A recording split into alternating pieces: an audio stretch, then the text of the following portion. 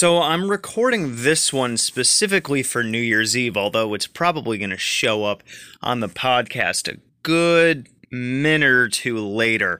Although I might just make this one a special New Year's Eve podcast. But the idea that I had this morning, because it's almost 5 a.m. and I've been up since 3:30, where did the last hour and a half go, is making real change. And, so we could talk about it from a magical perspective and also from a non-magical perspective. Both of those intertwine, of course, but the main idea is that real change requires a lot of effort. I talk a lot about how in magic you can't just enter your temple and do all your whatnots with the bells and whistles and invocations and blah, blah, blah, blah, blah, and boom, you're all set with, getting rid of an addiction or changing a situation for the better, yada yada, stuff like that. The big idea is that changes both have to occur on the inside and the outside. Because we're thinking like attracts like, we're thinking microcosm to macrocosm, and so this involves both inner and outer change. So you might be thinking of a New Year's resolution like a lot of people are, and I know, or at least I think, this time last year I did a video along the same lines, but it's always good to revisit something because you can rehash it with more ideas. So if you're thinking about changing something for the better, know that it's going to be a long-term process, which is why so many people at the beginning of a year sign up for a gym and then, they cancel it within a month or so because they realize, I'm not exactly going to be doing this. Why? Because all right, yeah, let's explore that example a little bit. People that want to go to a gym because they want to lose weight or whatever. So that requires a lot of change because you can't just, arguably, you can't just go to a gym to lose weight. You got to change things overall because if you're still eating garbage, it's not exactly going to work out for you. So in that case, what we're talking about is someone needing to make the change of, I want to lose weight, so I need to change what I eat. This requires changing your habits. So wrapping your head around the idea of this is no longer good for me, this is good for me instead, and having the willpower to push through that. And then you also have you have the inner willpower, the inner desire, the inner decision, the inner thought, and then the external decision of making different food and actually going to the gym. What we run into here is cognitive dissonance because you're trying to change your brain's programming, and the biggest problem with that is your brain doesn't exactly like change. Your brain is all about patterns. It's all about survival. It finds new things to be uncomfortable and, quite frankly, for new things to suck. So if you're trying to make any kind of change, know that it's something you're basically going to have to fight with your psyche with in order to change. And magic helps with that, especially the more complex you make a ritual, which is why I prefer more high magic stuff than low magic stuff, because if you can create a big enough and dynamic situation in your ritual setting, and also I talk about a lot of times with repeating rituals because repetition allows it to sink into your brain better.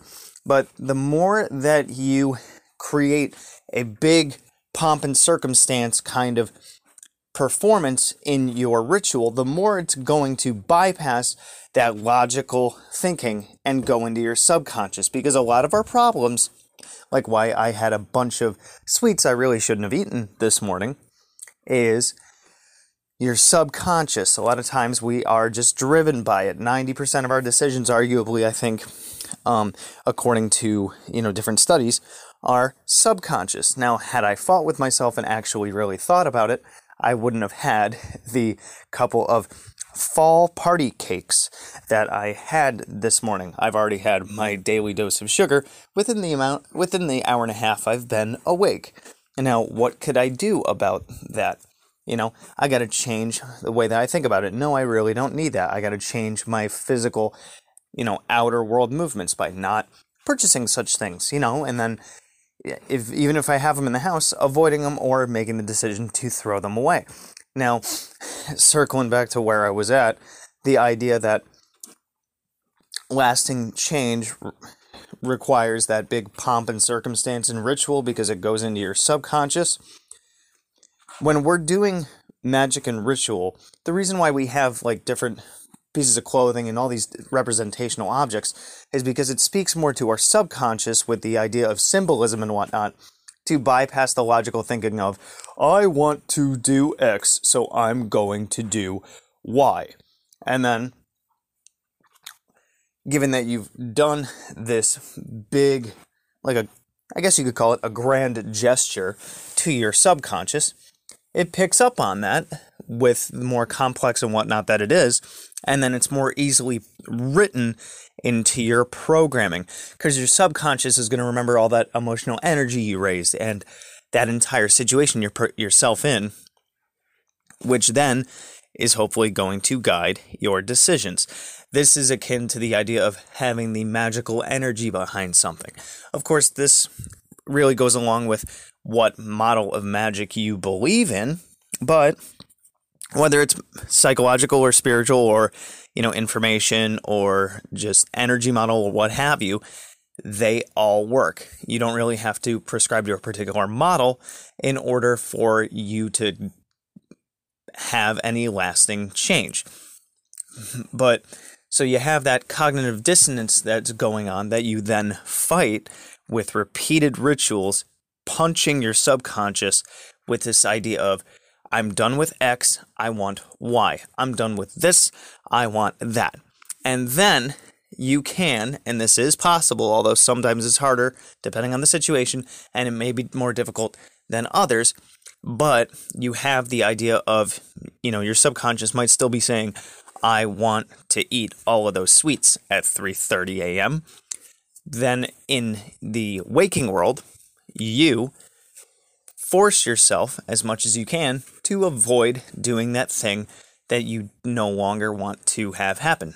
For me, it's eating sweets at 3:30 a.m. For you, it might be engaging with a negative person in your life, or ending a bad habit, or, pushing yourself towards a situation. It's all about what you do. So that's where acting in accord and planning what you're going to do comes in, which is why one of the best parts of rituals and magic that I figured out is making a plan for what to do after. Go to the drawing board. Step 1, step 2, step 3. Now that I have the energy behind me, how am I going to go out into the world and I'm going to make this thing happen? Because I know it can happen, because I programmed my subconscious for it and I sent the energy out for it. So how can I make it happen? Step 1, step 2, step 3, goal. Step 1, create magic. Step 2, step 3, profit. The idea is, what is your step 2? You can't just make it work. That's why the underpants gnomes idea makes no sense. Hopefully you guys understood that reference.